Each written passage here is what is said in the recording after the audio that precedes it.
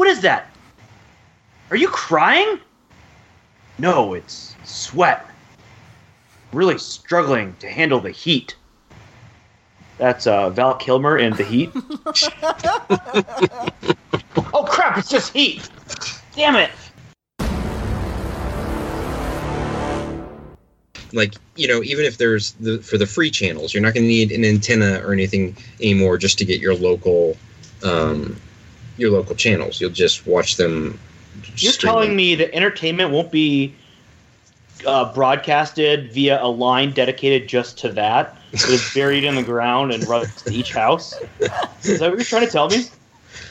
Well, that does seem the more efficient way to do things, but... Seems implausible to me. I can't think of an alternative. Now the story of an eclectic fan base who lost touch with reality and the one podcast that somehow holds them all together. It's the Substandard Expanded Universe. Welcome to the SSEU podcast, the internet's premier counting podcast. In fact, it has become so well known among fans of podcasts, what are they called? Listeners, that we have started to receive emails about whether we are actually mathematicians because of our interest for counting. Ryan, do you have a comment? 100, 97, 94, 91, 88, 85, 82, okay. 79, 76, Ryan, 73, Ryan, that's 70, enough. 67. Ryan, we're good. Thank you, Ryan. I am Thomas, your host, here as usual with Ryan and Chris. Chris, how was your week? It's been a good week, but I kind of want to hear some more of this counting. I want to see where he was going with this. 58, 55, 52, 49, 46, 43, 40, 37, 34, 31, 28, 25. It's been a while since we've done 22, counting. Also, 19. do you guys remember my joke about the mathematician with the pencil? What, something about it No, I'm went up sorry. his butthole? No, the constipated mathematician. He worked it out with a pencil? Yeah, it went up his butthole. I was right. 15, 16, 13, 10, 7, 4, 1. -2? -2, -5, -8, -11, -14, -17. Okay. -20, -23, -26. I don't have brain injury. We have a full agenda for today's podcast. The first thing that we wanted to cover is that we are currently in new negotiations with the Washington Free Beacon on becoming an official podcast since we have a change of leadership at the Free Beacon. Finally. Cotton Eddie hated us. We don't know why. I think because he met both Ryan and me in person. Yeah, he was like, oh, I'm not into that pervert stuff. Now we're negotiating with Eliana. Anyway, so I'm gonna pull back the curtain here a little bit. We are recording on Friday the... My gosh, he's not wearing any underwear. We're not pulling it Put back. the curtain back. Put the curtain back. Put the curtain. Thank you. So it is Friday the 20th Well, he's not circumcised. September. And today is the day of the big school strike for climate. That's right. And there are a few things in the past few months that have annoyed me as much as a 16-year-old Swedish high schooler traveling around the world, protesting, demonstrating, doing sit-ins, die-ins, I'm not sure what she's doing, for the climate. And then she took a boat and she came to the US and she had a 1-minute speech in front of Congress. She shook hands with Obama and it was over every single fucking front page in the Swedish news. And I am so sick of this kid and I just want her to go away. Who was it? I haven't seen any of this. Greta Thunberg. You know, I would have been more likely to listen had it been Alicia Vikander. Well, big fan of her. Look, good job. We're going to have Alicia Vikander play your role from here on out. Just go into hiding, please. So here's the thing. We have touched on this previously on this podcast, is when children, high schoolers, are made spokespeople for different causes, like the gun campaign or the climate. And I'm a climate squish. Like, I actually think the climate is worth saving, unlike my fellow co-hosts. But I still don't understand why they think this is a good idea. She's a kid. I don't know. That one Parkland High kid's pretty smart. Cashew? Is that his name? No, that's Cashew. The one that couldn't get into college until he did. They're both. I'm kidding. Dumb. He's dumb. But this kind of professional activism. Yeah. What was his name? David Hogg. Yeah. Like, he would go on TV. This poor kid. It's not his fault that he's put front and center, but he'd be on CNN talking about things he has no idea. I mean, he'd be just flat out factually incorrect. Yeah. And it's it's the fault of these news producers who are putting him in front of cameras. Like, these kids don't know anything, and we should not be paying attention to them. Yeah, I mean, it's not like watching Firing Line with Buckley anymore. Right. And the whole idea of just being a professional activist is kind of... I'm not a fan. Yeah, me either. Unless somebody wants to offer me a bunch of money to be a professional activist, then I might see the appeal then. Speaking of young people and the media, did either of you read the story that they mentioned, the Sub-Beacon, and that JVL put in his newsletter about Carolyn Calloway? Good. I was mesmerized by it. It's kind of insane. It's still hard for me to grasp that this is what some people strive to do for a living. Yeah. They will, and it was obvious. Like, so she was in college. She was living a very fairly expensive New York City life. She was going on vacations to Iceland and Sicily or wherever it was, using her parents' credit cards, and then posting things on Instagram, buying followers. This is the world we live in. Yeah, and I think what bothers me most is just how fake it is. That here's someone who garnered hundreds of thousands of followers on Instagram promoting a life that was completely fake and totally curated. That she had basically an assistant who was her friend, that she was narcissistic, and the friend was kind of manipulated by her and her money, and like narcissists get devoted followers and people who are attracted to their charisma.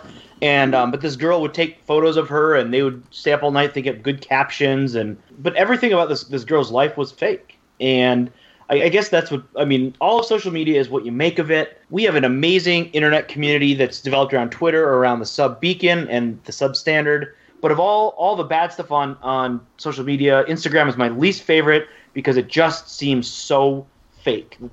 That is the place where you have all these influencers who they don't actually enjoy life. They just go to a beach to get a good picture of it rather than to actually live.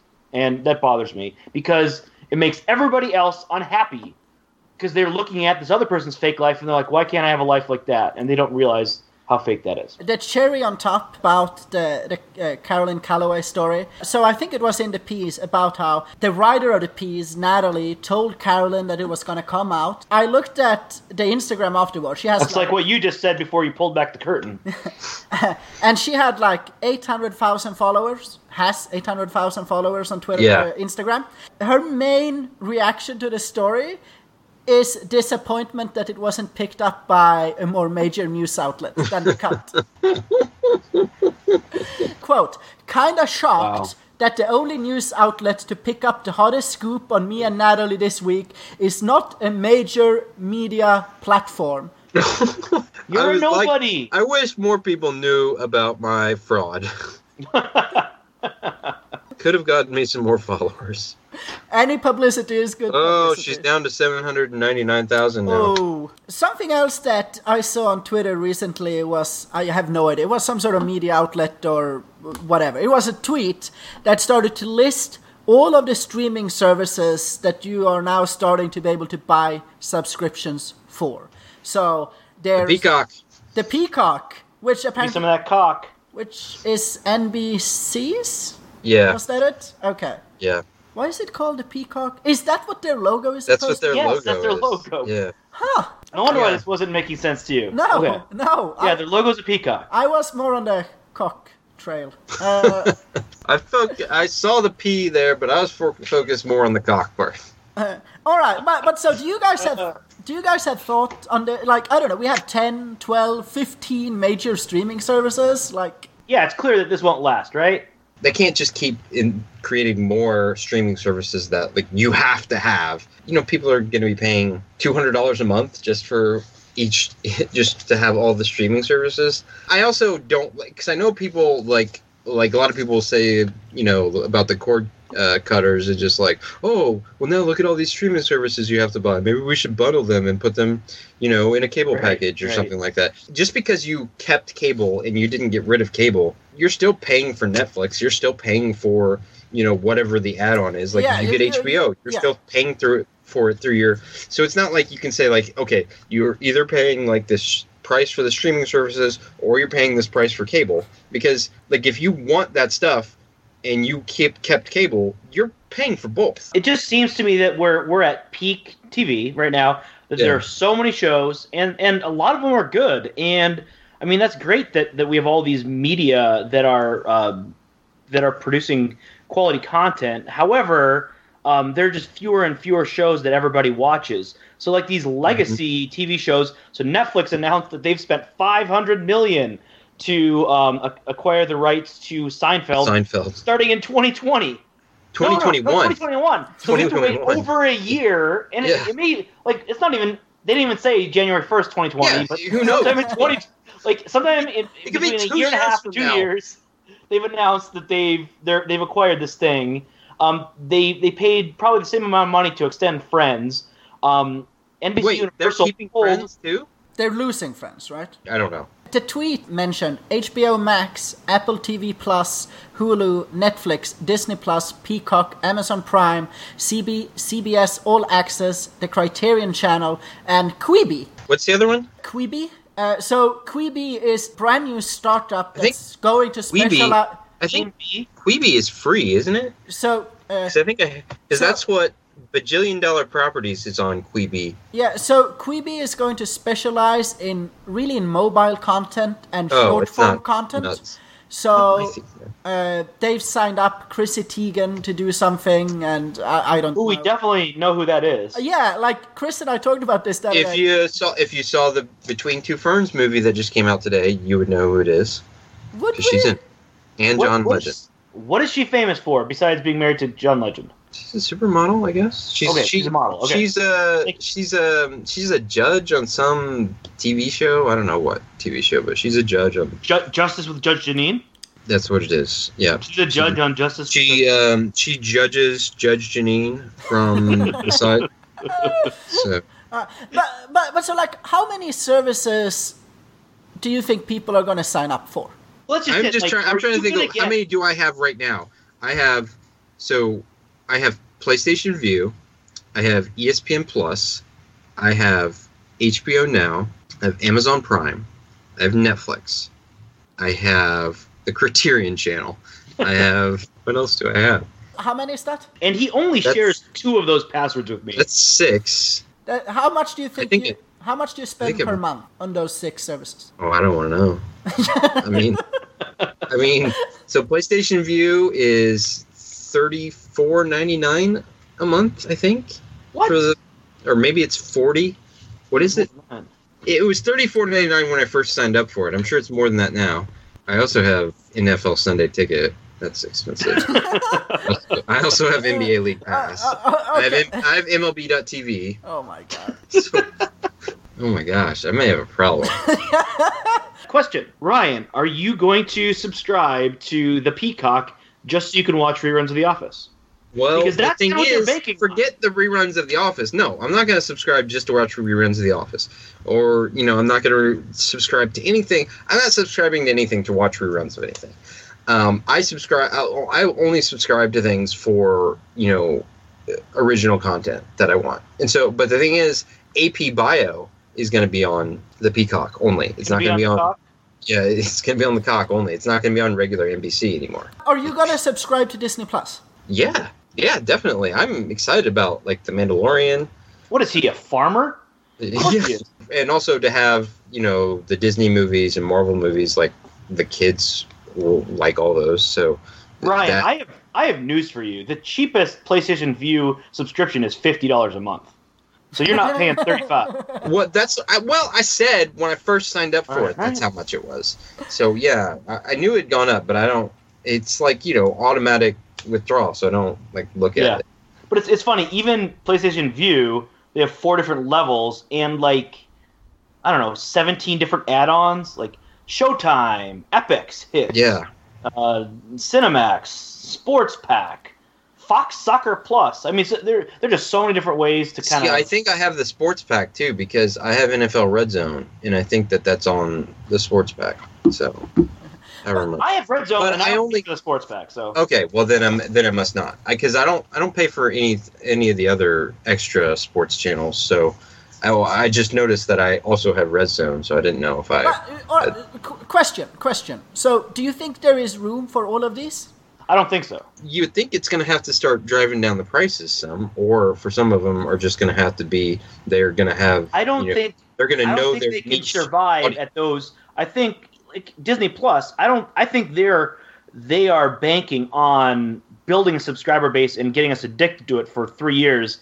They're not going to stay at $7.99 forever. Like with CBS All Access and like the Peacock channel. I mean, that's not their main. That's not what they make most of their money on. So for them, it's just an extra, thing to have. I think CBS All Access, because I've had CBS All Access for like a month or something. I think it was for golf. I think I got it because there was some golf tournament that was like on Thursday and Friday. You could only watch if you had CBS All Access. And then I canceled it but I think it was like $4.99 a month. So imagine the Peacock will be $5 a month. Or something like that. So it is interesting how each brand has realized this is the future. We need a streaming service to kind of survive and for what's coming next. And so CBS, the way they went about it was, well, we're going to create the service, and then we're like the new Star Trek show. We're going to put exclusively on there, right? So that we have something that people have to subscribe. They put the new Twilight Zone. They put where Jordan Peele hosted the new Twilight Zone series, and that was on CBS All Access. And Disney was like, well, we have the collection. Like, we have all the movies and TV shows people could ever want. We just don't have a means to get it. So they actually purchased the best streaming service that was available at the time, and that was Major League Baseball's streaming service. And they're like, hey, can you guys put our content on? And so it's been like a 2-year project of them preparing the pipelines for Disney, for people to get all the Marvel and Star Wars and is the MLB, is that the best one though? I mean, I don't know. I have it. I mean, available. I think it's fine. Maybe that's. I mean, I think no other ones were for sale. Or they acquired Hulu when they bought. Oh, Hulu! I have Hulu too. I hope everyone enjoys the coming streaming wars, and feel free to share your passwords. Transition. So, Chris, do you remember when you had do you remember when segment, but you forgot what you remembered? Yeah. I remember forgetting what I was going to bring up. Yeah. You still don't remember? I still don't remember. I was hanging out with a guy, and I came up. I was like, I remember this crazy thing that happened like 5 years ago. Like, I was like, hey, do you remember when it was relevant to our conversation? I was like, I should bring that up on the show. It was crazy when it was like the diaper woman, the astronaut in the diaper. But all right, are you ready for an advice segment, guys? Yeah. With that sort of enthusiasm, we're gonna jump in. A reader or a listener writes in, I've recently split from my partner. Have you been reading the podcast? I recently split from my partner when he suggested I terminate my pregnancy. And at 4 months along, I did lose the baby to a miscarriage. I'm mentally and financially stable enough to be a single parent, so when I lost her, I decided to go down the donor route to try for another baby instead of building another relationship. I met with the donor just for a drink after texting every day for a while, and I already felt like there might be something more there. After we met, he confirmed it by voicing everything I had been thinking. We just really connected and had a lot in common and found each other very attractive. We kept it professional and arranged for a donation. The entire time we've been talking, it's like excitement to see him, completely separate from the excitement of trying to get pregnant. We met for the donation, and it was just instant. We talked for hours. We ordered takeaway. Is that a British term? Takeaway instead of takeout? We ordered takeaway, and he ended up staying the night. It felt right, like we'd known each other for years. Now he wants us to date and see if anything comes from it, and he hopes to be a proper father for the baby. I'll always keep the door open, but is dating him going to complicate things? If it goes wrong, surely the worst is that I'll never see him again, which was the original plan anyway. And if he wanted shared custody, that's fine by me. It's his child, too. He has only donated to a couple of women years ago and is a single man with his own home, successful career, etc. He didn't do this with the previous women, and I'm not being naive. I just want to do what is best for the baby and myself. Any advice is appreciated. What do you boys think? What could go wrong? Wait, so question. Is she already impregnated? Yeah. It said we met for the donation, and it was just, unclear. I'd assume so. To this point, there's been no sex. Unclear. Said he ended up staying the night. Oh. It depends on how loose of morals they have, Thomas. Maybe she's a lapsed Catholic.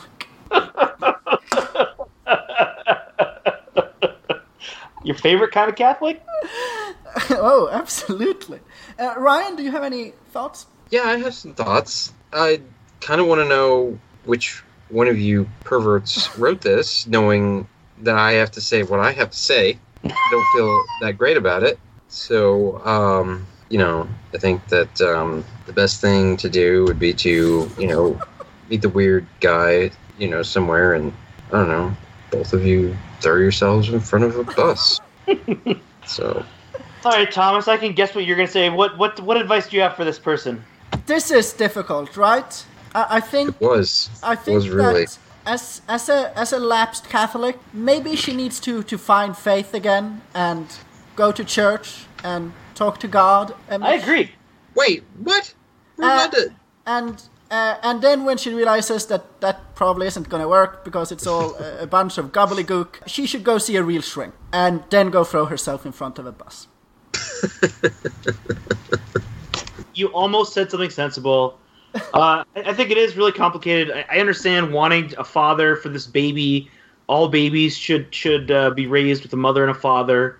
I know that I'm going to get canceled for saying that. I could totally see the appeal of, and especially since, coincidentally, this guy that you've met seems like a great partner, someone that you've been looking for, and you've been seeking a child apart from this. It's all very complicated by the fact that maybe you feel pressure to make this the father of your child since he's the biological father, and that's just all just there are no easy answers here. So I would just recommend going to church. Easy answers. Going to church, spending time in church, going to church every week, maybe more often, spending time in prayer, but certainly discern the right answer in the community of other believers, and that's the best advice that I can give, I think. I don't think I've ever given advice quite like that before, but that's my advice. So we have once again provided a civil service by advising some of our viewers, and but we all know that this show does not happen for free, and we have advertisers. Ryan? Are you a 76-year-old former vice president with a penchant for inappropriate touching? Perhaps you're a 77-year-old millionaire socialist whose whiteness shines too bright. Also no. You might be a middle-aged Texan married to someone in the middle with the middle name of Hoover, or is it you're a senator from Minnesota with a secret sensory deprivation tank for unruly staffers? Well, guess what, folks? Fear not.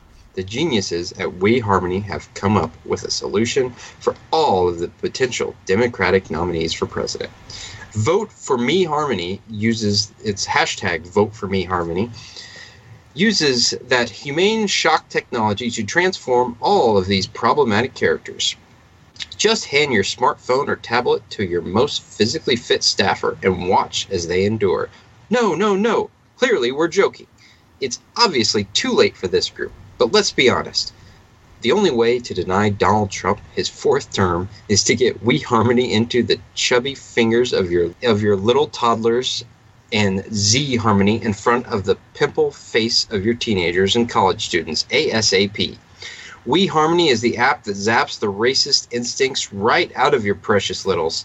Sit them down with your tablet and watch them swipe right or left to affirm and dismiss the good and the bad from people of history. Swiping images in the wrong direction leads to those highly unpleasant electric pulses. Trust us, they learn quickly.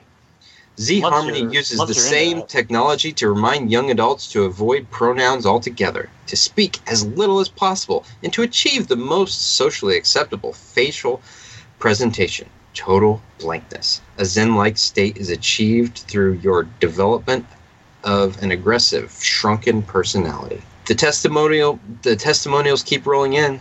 Here's what Doug from Winnetka, Illinois says. We brought our 4-year-old son, Tad, to Chuck E. Cheese over in Evanston. He headed straight for the ball pit. There were about a dozen kids already in there. Tad set his sights on this one kid whose name turned out to be Miguel.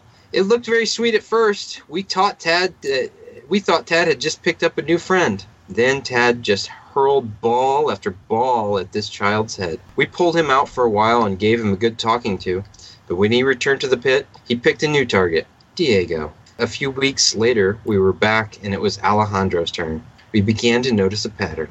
After a few months of WeHarmony, Tad targets all kids with equal force and attention in the ball pit. Doesn't sound like total blankness to me. That's for the teenagers, dipshit. Oh. After a few months of WeHarmony, Tad targets all kids with equal force and attention in the ball pit. Well, he might be going for the weaker-looking ones, but at least he's not doing any racial profiling. Thanks, WeHarmony. So get WeHarmony and Z-Harmony today.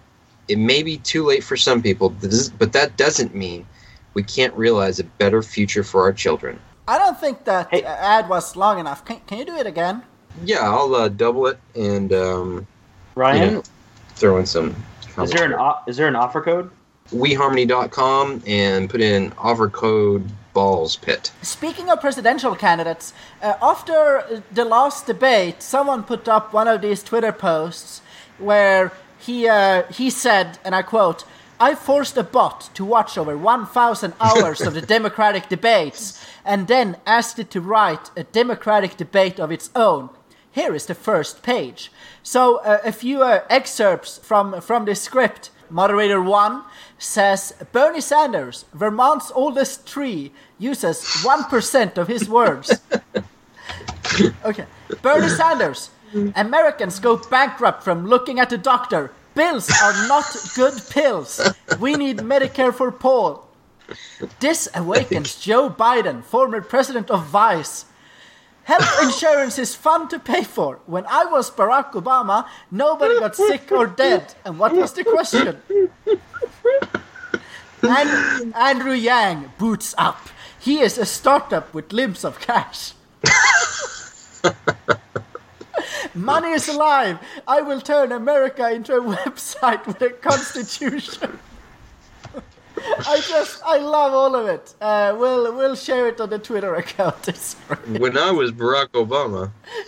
He's a startup. Chris, you don't find this funny? Yeah, I didn't find it all that funny. Really? Well, that's your problem. It didn't tickle my fancy. Transition. Instead of going to movies, instead of watching streaming services, you can go to the movies. And you had something about this that you wanted to talk about? Yeah, a few weeks ago, I mentioned that I've been listening to the Blank Check podcast. And on a recent episode that I was listening to it, I don't know how recent the episode was, but I was listening to an episode, I don't know which one it was, but they talked about being at, maybe it was a Star Wars, I'm not sure. But they're at the movies in New York City, and they talked about the crowd response, and like they kind of gauged, they're like, here's our opinion, but they also tried to gauge just popular opinion of the movie based on the crowd's response, based on how much it cheered during certain points and clapped. And Well, I'll tell you, I cheered when The Last Jedi Star Wars when it ended. You also cheered during Vice. We're on record about that. But all I could think was, first of all, when I go to movies, I try to go to the showing with the least amount of people. So I will wait literally a month to see a movie if that means I can be in an empty theater. The thought of being in a theater where people are cheering out loud, who are clapping and yelling and shouting.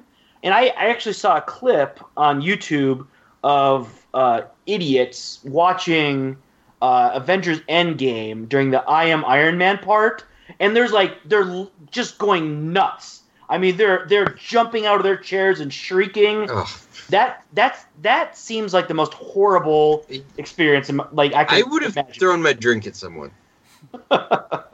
So it was just, I guess, misanthropy corner. That's all. I think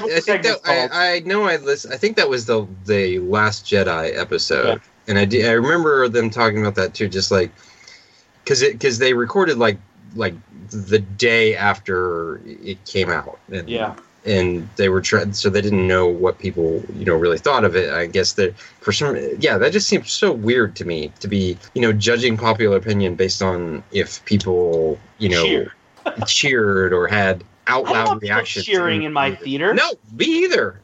Like, shut up. But Ryan, don't you oftentimes go to new releases in the evening on weekends? Yeah, I guess so. Like tonight, I'm going to see Ad Astra. You're seeing Downton Abbey tonight? I'm not going to see Downtown Abigail tonight. I'm so excited. I'm going to watch it on Tuesday. And we're going to have to wait a couple weeks to do an episode because we have something else planned in between. But I am so excited for that episode. But so... You guys are actually going to the theater to see that trash? Most definitely. Tuesday night, baby. Why? Why are we doing this? Why are you guys doing this to me? Have you seen Downton Abbey, Ryan? No! It's a good show. It's a good show.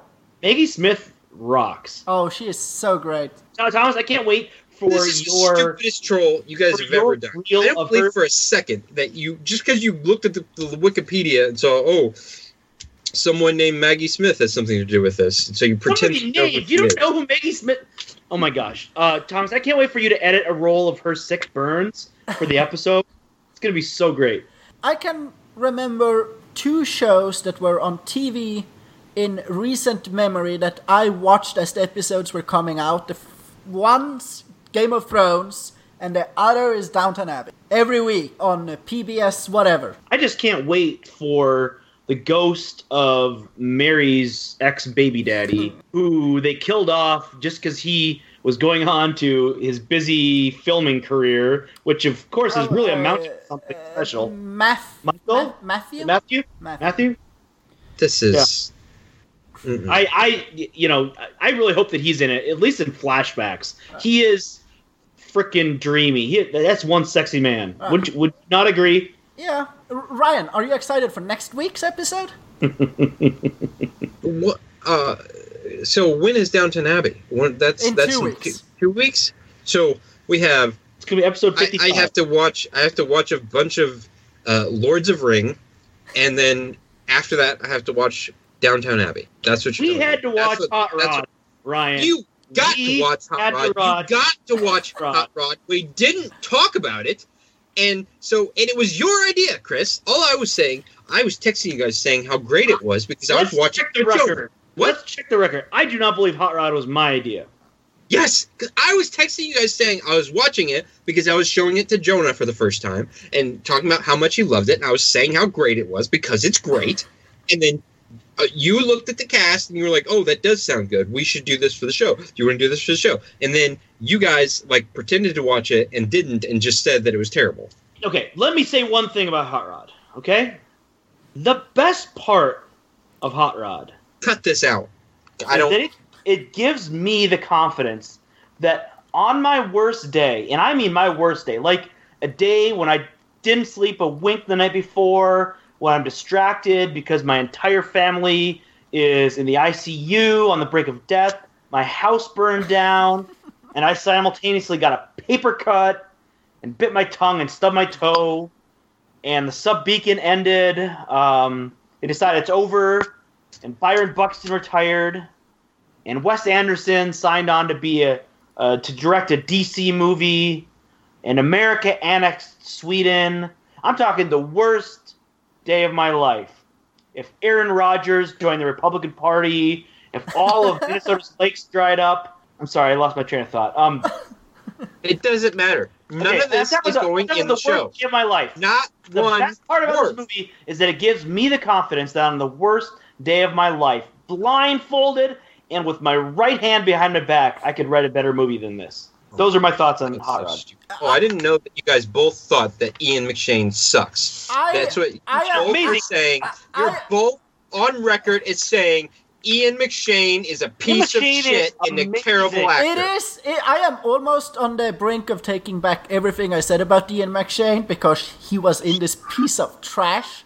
It is amazing how you can have all of these actors in the same movie and churn out this unfunny garbage movie. Like, it almost takes talent to make a movie that nobody unfunny. knows what funny is anymore. We know it's not this. Ryan likes Hot Rod and Between Two Ferns. Okay. Between Two Ferns is funny. You guys should watch the movie. It came out today on Netflix. It's funny. For balance's sake here, Ryan isn't alone in liking this movie. Tim, who hasn't seen a movie since 1995, also enjoys it. Fan of Christmas Town, is also a fan of Hot Rod. Oh, he does? Well, there you go.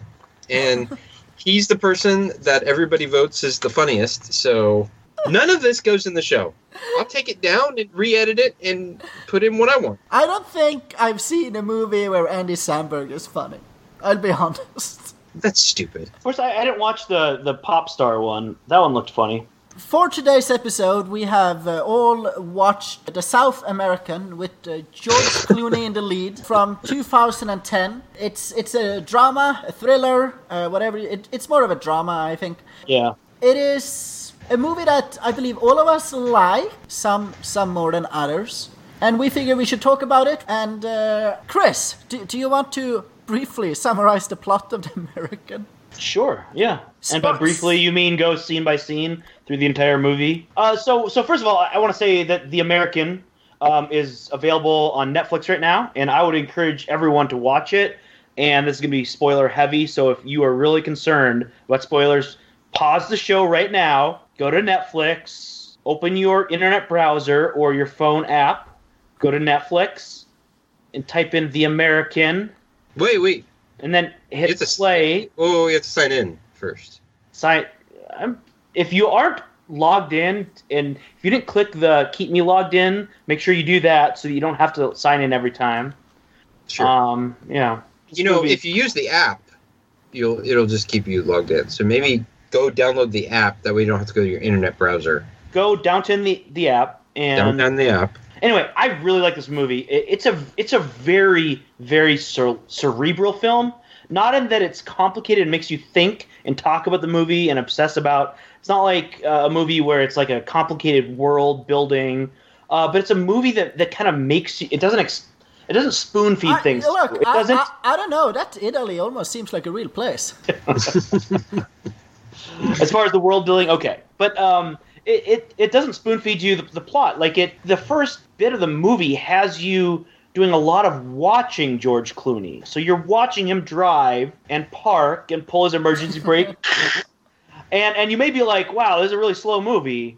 But what it's doing is it's bringing you into the world of an assassin where you are constantly on high alert, where you are always assessing threats and scoping things out. And so we'll get in the plot to the point where he's compromised in Sweden and he has to go down to Italy.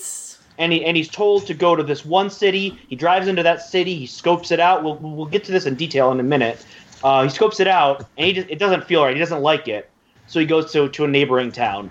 And the movie makes you do that. And it's interesting. I think I've only seen this movie twice. Once years ago. Like as we said, it came out in 2010. And then again recently.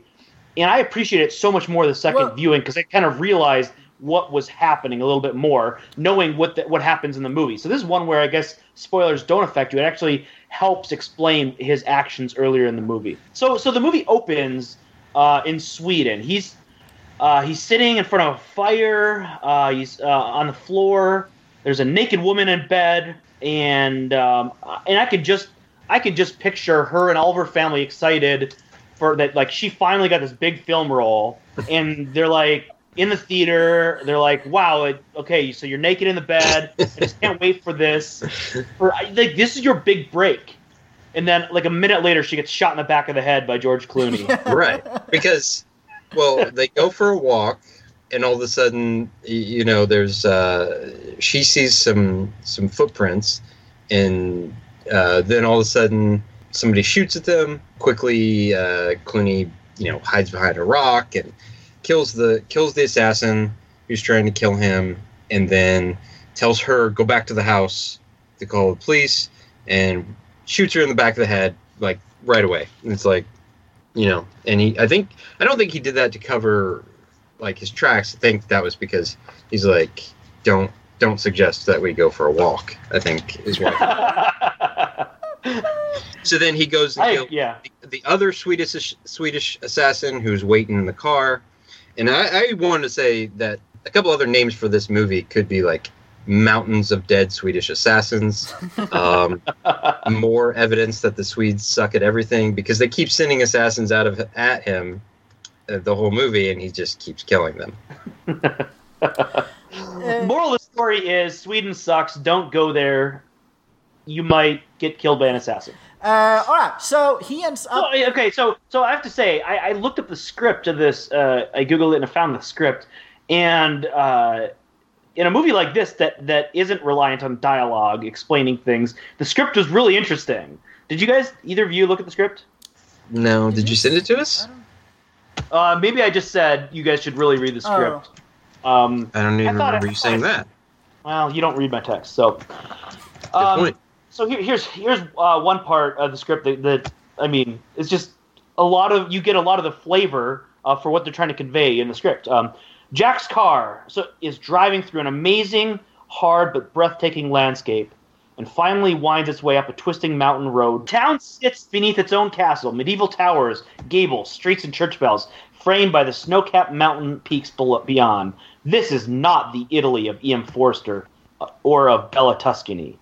This is the Italy where the Crusaders built their fortresses. The Italy where Sergio Leone conceived his great westerns. A church bell tolls. So, I mean, what it's trying to convey is, it's interesting putting it in those exact words. As you're watching, you're like, yeah, this isn't Under the Tuscan Sun with Diane Lane. This is a more kind of menacing. And so he gets out. So he arrives in Rome, and he calls his boss Pavel, and he's like they found me. And his boss is always like vaguely pissed at him, right? Yeah. Well, Jack, who was the girl?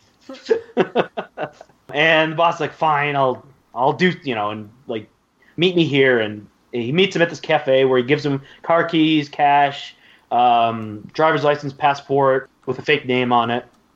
And he says, go to this town called Castel Vecchio. And he goes to that town. He enters the village, so to speak. No, he actually does enter the village. He looks around and he leaves. And he chucks the phone out the window. Stares down the locals. There's a guy working on his Fiat tractor. I'll bet there's some Swedish or some hipster farmer with a Fiat tractor. And he's like, something just doesn't feel right. Chucks the phone out the window, which is interesting because he continues to call Pavel, his boss. But this is the first sign that he's just like, who can I trust? You know how you can tell that Italy is a bit backwards? They still have phone booths that work. Yeah. Yeah, because he tosses the phone and uses phone booths to call Pavel the rest of the movie. Pavel says, like, what happened to the cell phone? And he's like, oh, I'm no good with machines. When he can't get the phone booth to work the first time, too. He's like, I'm no good with machines. That's not a phone booth, that's a vending machine. Easy to mix up. Same function. Yeah, they look the same. One of the first things he does is that he befriends a priest, right? Well, not intentionally. The priest befriends him. Right. Yes. Yeah. Like, he doesn't want to make friends. He understands that any sort of entanglements or even. But a priest, the priest makes clear the priest sees all. The priest immediately is like, "Oh, you're an American. He's like, well, what are you doing here? I don't suspect this village gets many visitors, right? Yeah, it's more of a forlorn village. Remember, this is not the village. This is not the Italy of E.M. Forster. This is he's like, what do you do? And he's like, I'm on vacation, working vacation. I take pictures. So he invites him over. Like the priest is really trying to befriend him. Jack wants nothing to do with this, but he goes over. It just seems like right away the priest knows, like, there's something. He gives him that Columbo treatment where he kind of plays dumb, but very curious. Yeah. I like that Columbo treatment. I'm gonna start using that. And then when he contacts Pavel, who is his handler, Pavel sets him up for another job where he says that he's not gonna need to actually hold a gun. He's gonna meet somebody that's gonna tell him a certain kind of weapon that she needs. It ends up being a custom job. And so he meets with this woman, just another simple thing that kind of adds to this life of an assassin. He's constantly assessing her, and you can see that what he does with his eyes. And then he notices this guy with sunglasses who just seems a little bit off, and so he's like, 2:00. Is he with you? Yeah, light blue shirt, sunglasses, and I think she is my least favorite part of the movie. Actually, I did not like her. Matilda is the name of the character. I don't know the name of the actress. I don't think she was very good. I don't think. I thought she was fine. I didn't think she was great, but she was fine. But then we get into my favorite part of this movie is the prostitutes? The the trade crafts that the mechanics he's got a she tells him that she needs a high capacity weapon and he basically comes that needs to fit in a in a case or a small bag, and basically he's like, you need the the range of a rifle with the what does he say, the something of a submachine gun. I can't remember what word he used. But it is kind of an unreasonable demand. It has to be both compact, accurate at a long distance, and also high capacity. Yeah, and also she needs a silencer. Yeah, and so he says, "Oh, okay, well, let me." All right, so I have a question about all of this, and when we see him later in the movie, where he also puts this gun together, or rifle. Mm-hmm. Mm-hmm. And I wish we had a gun nut on the podcast, but we don't. How real is this? I have no idea. I'd imagine it's fairly accurate. It looks really cool on screen, and in the movie it works really well. But I kept wondering, how much of this is actually based in reality, and how much are they just making up?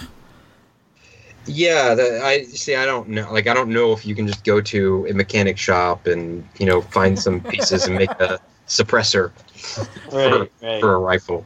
Honestly, I read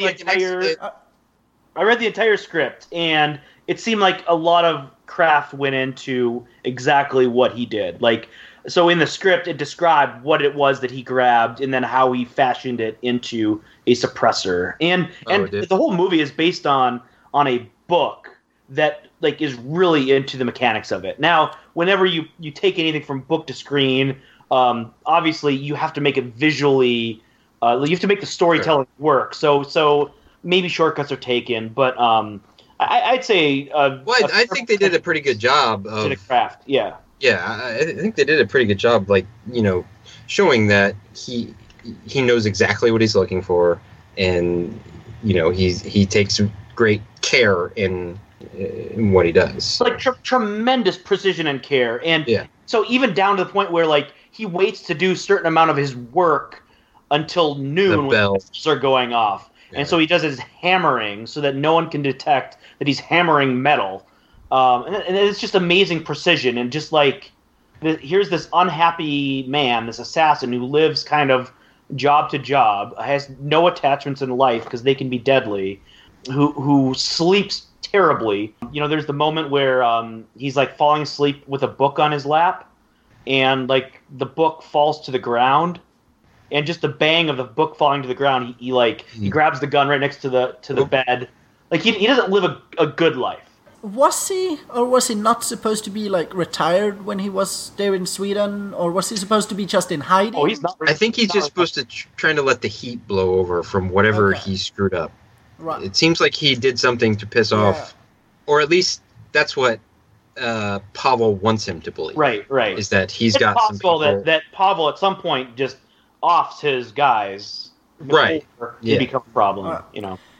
So can we get to the prostitutes now? Okay. Sure. So because George Clooney isn't having the best of lives, and he can't really start to date anyone because he's an assassin.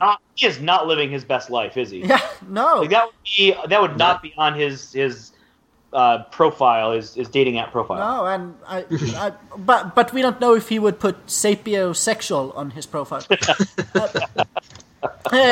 But all right, so he starts to visit prostitutes because everyone has certain needs.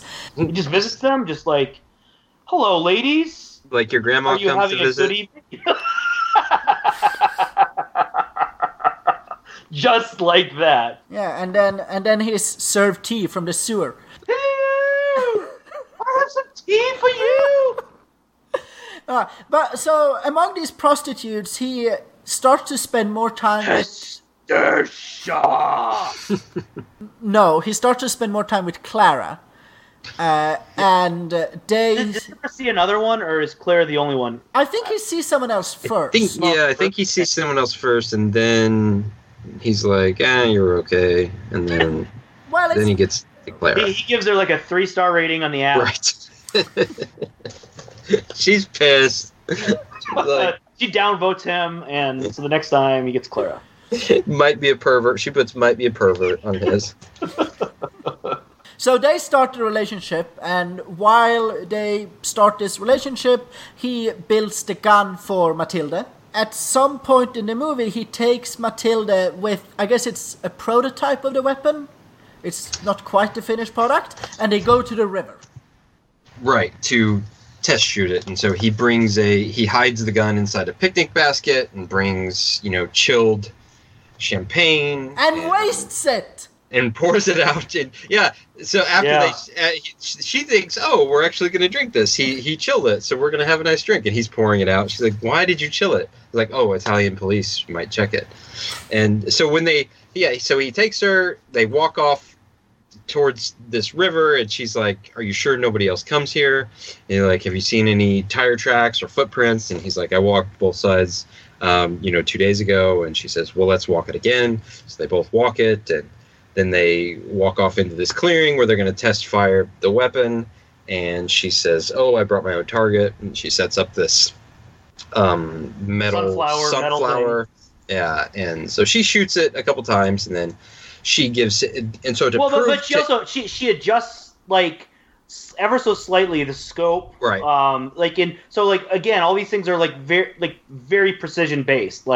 So he could see she she's legit, and she knows exactly the balance of the gun and this and that, and yeah. Oh, and she even, and this I didn't realize until I read the script. He put the gun together, and I guess in the script he times it with his watch, and maybe this doesn't happen in the movie. But then when she puts it together, she actually puts it together faster than him, meaning that she's slightly more lethal. They made a point in the movie to show his face as she's putting it together, and just kind of that must have been what it was, him realizing oh wow, she actually is putting it together faster than I did.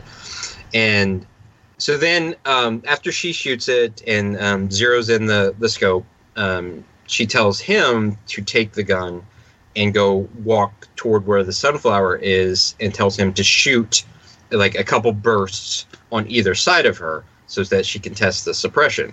And clearly, this is her,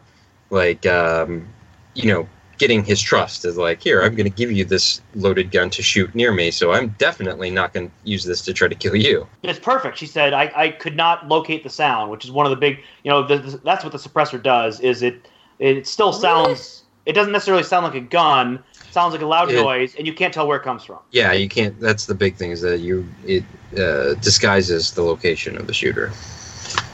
Which is important if you're a clandestine shooter who wants to get away. If you want to do it more than once. Then another Swedish assassin shows up, and he starts following Clooney back to his little apartment. But then he accidentally kills the pervert on the moped because Clooney jumps out of the way just at the last second. Right. And then Clooney steals the moped. The Swedish assassin is so inept that he can't even manage to escape. Get away when he has a car. In a car from Clooney on a moped. What kind of shit Italian car was that? I'm sure it was a Saab. I think it was. Yeah. It did like 30 miles per hour or something. And then, Clooney kills him and just like he just like reaches in the car. The guy's got his gun. He tries to get his gun, and because Clooney finally shoots out his tires, and he slides to a stop. And the Swedish assassin is trying to get his gun out, but it's stuck for some reason. And Clooney smashes the driver's side window and just like grabs his neck. In 2 seconds, he's snapped his neck and he's dead. And then he reaches in, takes the guy's gun, and takes off, and that's it. He sees the priest the next day. The priest tells him something bad happened here last night, and he, clearly, I would think probably most people would suspect, hey, this weird guy from America showed up in our town, yeah. Like, we know everybody in town. Yeah. This stranger just got his neck snapped, and this guy with the Vespa got shot.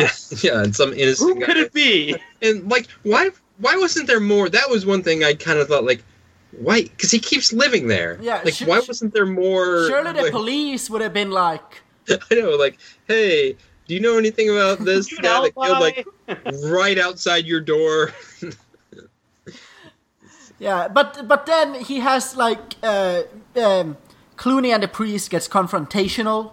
You also have a dark past. Yeah, because he figures out that Fabio, the car doctor, is the priest's son. It's actually kind of a beautiful scene where the priest talks about praying for sinners, and his kind of love for sinners. Clooney kind of turns the tables on him, and basically he gets the priest to confess that in fact he fathered a bastard son. So Father Benedetto has a really, this is the priest, has a really good line at the end of their scene where he's trying to get Clooney to confess, and Clooney doesn't. Benedetto's like, in the end, it is I who confesses to you. And Jack says, and you want me to do the same? And Father Benedetto says, perhaps, for your own good. You cannot doubt the existence of hell. You live in it. It's a place without love. As for me, I go about my daily duties because the town requires it of me. Some know what you know, perhaps. I have no right to wear these robes. And he's talking about fathering the bastard child.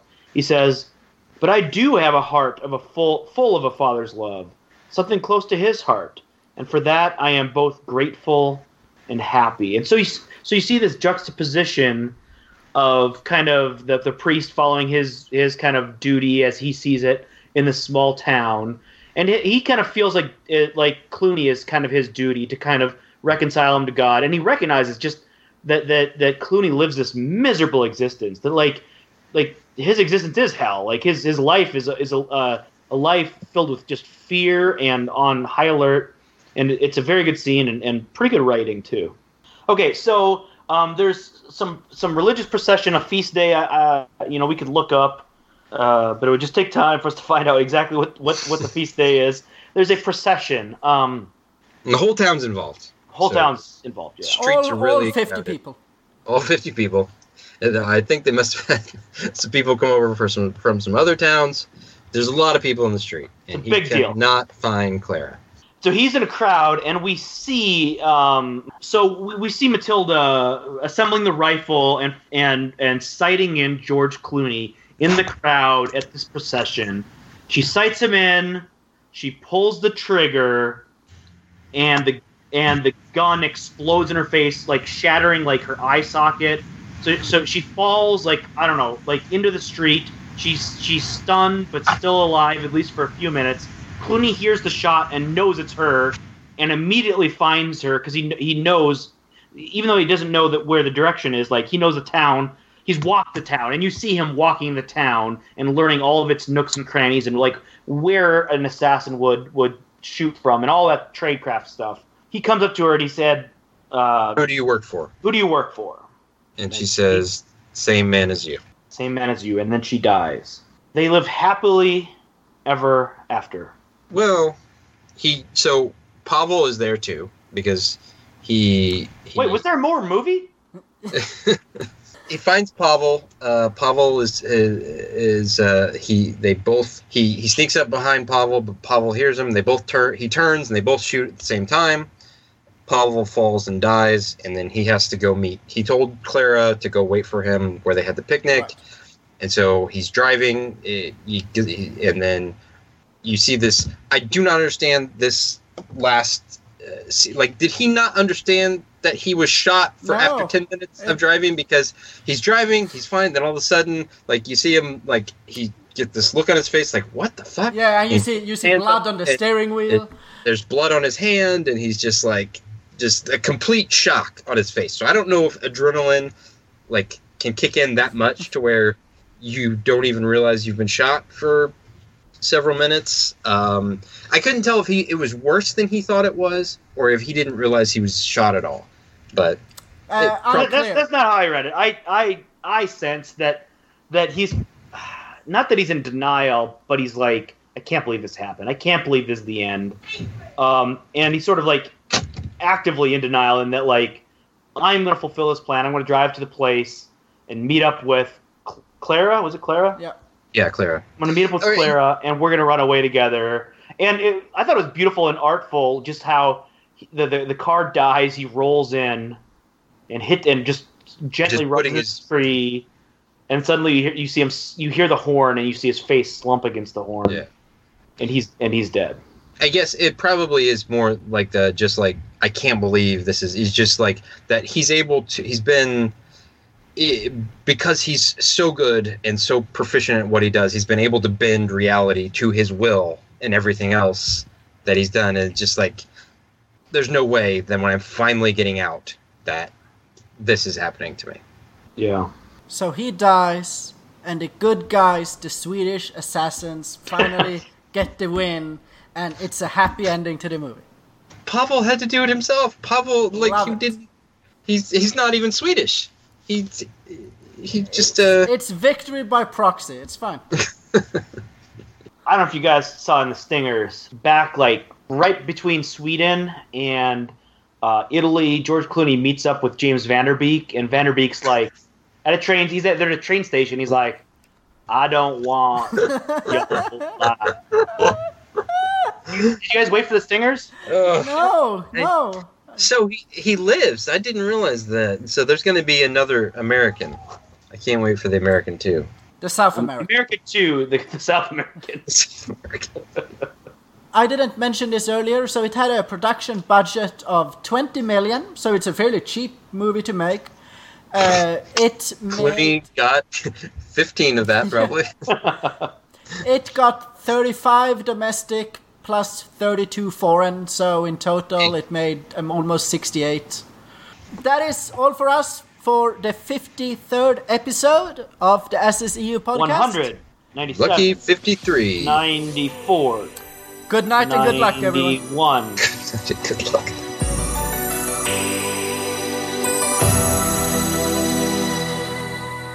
I know there's something in the wake of your smile.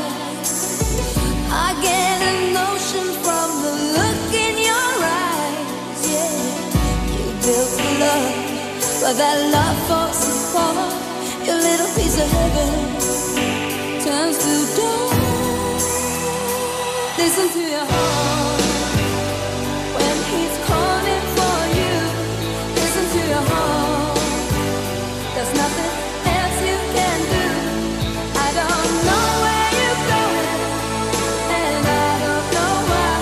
But listen to your heart before you tell him goodbye.